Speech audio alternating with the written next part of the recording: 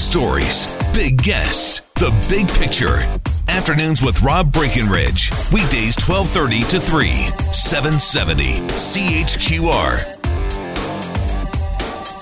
Okay, so look, I actually don't mind a good IPA.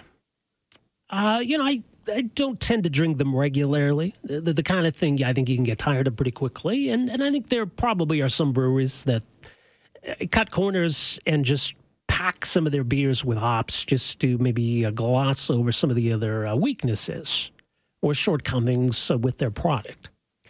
But there's really been a hop craze over the last couple of years. And I think it's crowded out a lot of really good beers, a lot of different kinds of beers. I'm a big porter guy myself.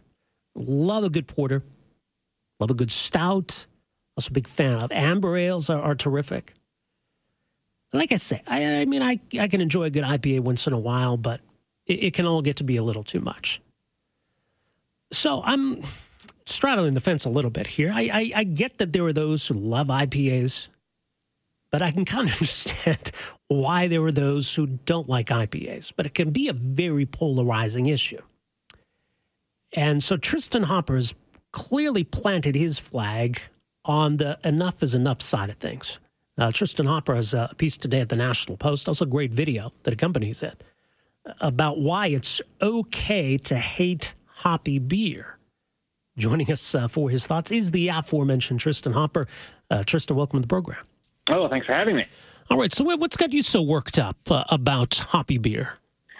I think it was my suspicion. Now, there's a lot of dark thoughts flying around in my head, so sometimes I have to confirm that they're actually true and shared by others. But it was my suspicion, which turned out to be shared by others, is that in this brave new era of craft beers, in which we have this widening selection of beer that just isn't clear lagers like Canadian, quite often you'll sip into one, and then the hops isn't just like, oh, there's some hops there. Like, it is utterly overwhelming. And I'm imagining there are a lot of people in your listener audience. Either they think I'm a wuss and they're yelling at the radio, or they have had the similar experience. They've gone out for friends. They've picked up a six-pack of what they thought was just going to be some, nice Pilsner and sort of a nice IPA for drinking, and they are hit with an aggressively hoppy beer.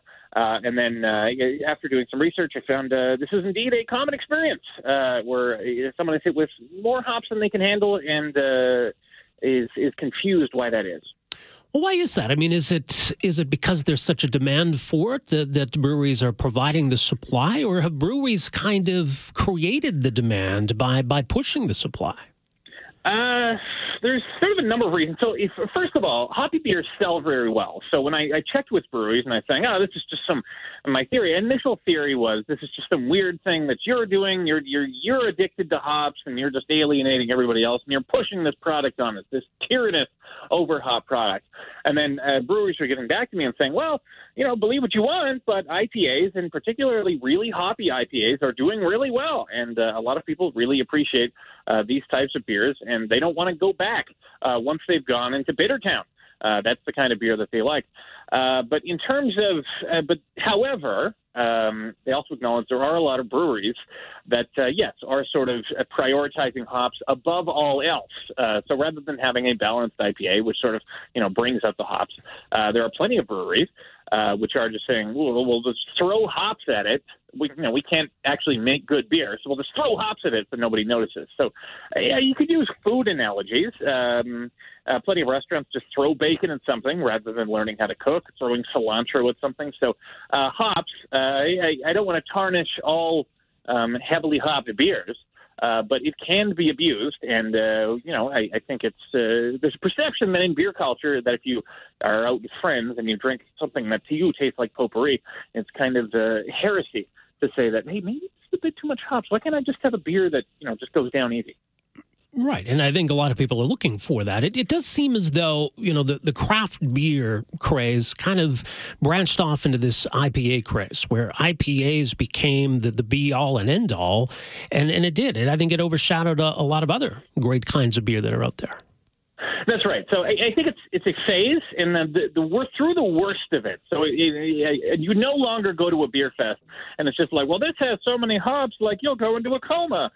So that is kind of over, and I think people are waking up. So beer experts I spoke to, they said, no, the worst of the hops era is over, and we're returning to balance. And their theory was it was ultimately unsustainable because one of the main reasons we like to drink beer, I drank quite a lot of beer last night, is because I was meeting with friends, and you're drinking beer and just kind of getting buzzed and enjoying their company. Now, a beer that is just utterly loaded with hops, and after 3 sips you can't handle it anymore, that removes all the fun of beer. This is just kind of this ordeal, this tasting ordeal that you have to get through. So the hops era was always unsustainable because eventually we were going to realize we call it session beer. So session beer, this is the beer you can drink over a longer session. So eventually people were going to have a craving for session beer. So you're seeing a lot of breweries that did put out the heavy hop products saying, it was nice just sitting around and having 3 or 4 jars over the course of the night and not being unable to talk because it was so hoppy.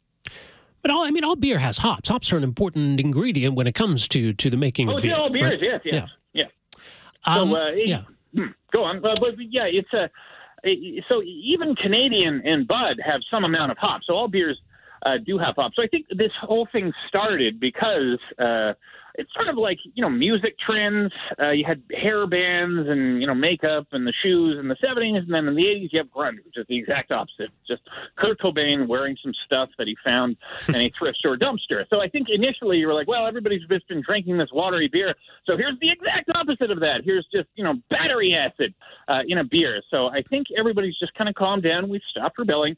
And now some experimentation can go on. Right. And the whole concept of the IPA, the India Pale Ale, was that, years ago when the Brits used to have to ship beer over to India, they would add more hops because, of course, it is, as you point out in your piece, preservative. And this is the kind of beer that they drank. And, it's like going back in time and enjoying this pale ale that they had to make a certain way to ship it over to India. But just, it took on a life of its own. Exactly. So, beer writers I spoke to for this piece at the National Post, they were pointing out, this was, in terms of ingredients you can play with hops the most. There's not a lot of ingredients in beer. It's not like you can, toy with the malt or the sugars or something. There's only so much you can do. You can play with the yeast to an extent. But, yeah, hops is the one in which you have the most flexibility. So everybody was just taking that, arguably too far, where there's so many different types of hops. The way you treat it will bring out different flavors. So one would argue it's still not my cup of tea, but a balanced IPA, you can pick it up and open it, and there'll be, this fresh aroma that comes from the hops, and it'll bring out citrus flavors and whatever. So I think it's natural that of all the beer ingredients, hops would be the one you would focus on because it gives you the most flexibility. Yeah. No, look, I do like a good IPA. I tend to, take long breaks from them. They're good for a while. You want to try something else, but I don't mind a good IPA, even a really hoppy one. But I get the sense, and as you pointed to, that, a lot of people either love them or hate them. So what's been the reaction to your piece? I haven't been bombarded by beer snobs, so I thought that would happen. I thought I was just going to get a bunch of these are real beers, and you should shut up and go drink your water somewhere else. So that didn't happen, but I did get some strong opinions in my camp. People who believe this, but were scared to speak up because they thought that these were real beers. They were back to being 8 years old again, where you get your first, illicit sip of alcohol, and you think, this isn't what I thought it would be at all. I don't care for this at all. So they were thinking that was just happening again, that the whole world was really into the hoppy beers, and they just had the palate of a 12-year-old, and they were trying to keep it quiet. But there's no reason. It is just a difference in taste. It's not like people who enjoy being hit in the face with hops have a more advanced palate. They just enjoy punishing their taste buds, possibly because of some, self-hatred deep within. So if you don't like that type of beer, it's not like you're a boorish beer drinker. It is simply a matter of taste. So you're paving the way. You're making it cool once again to not like hops. It's okay for people to say so. Yeah, and that should be obvious for any type of beer. I mean, if you're into like sour beers, you shouldn't get on your high horse and think that's the only kind of beer, and then everybody else is a heretic for liking something that isn't sour. I think there has been expansion in the other beer styles. There will always be a place for IPAs, but we've left the era in which breweries think, well, we have to put out a whole line of just punch you in the face hops because that's what the market demands, and that's the only thing I can taste or feel anymore. But I do find it interesting because the craft beer industry. I mean, their argument is that look, you really need to try this. You need to experience it. Don't live a life of Budweiser and Coors Light. So, I mean, if you want people to sort of come into that realm, if the first thing they experience from going from their Coors Light to a hoppy IPA, well, they're going right back to the Coors Light, is my guess.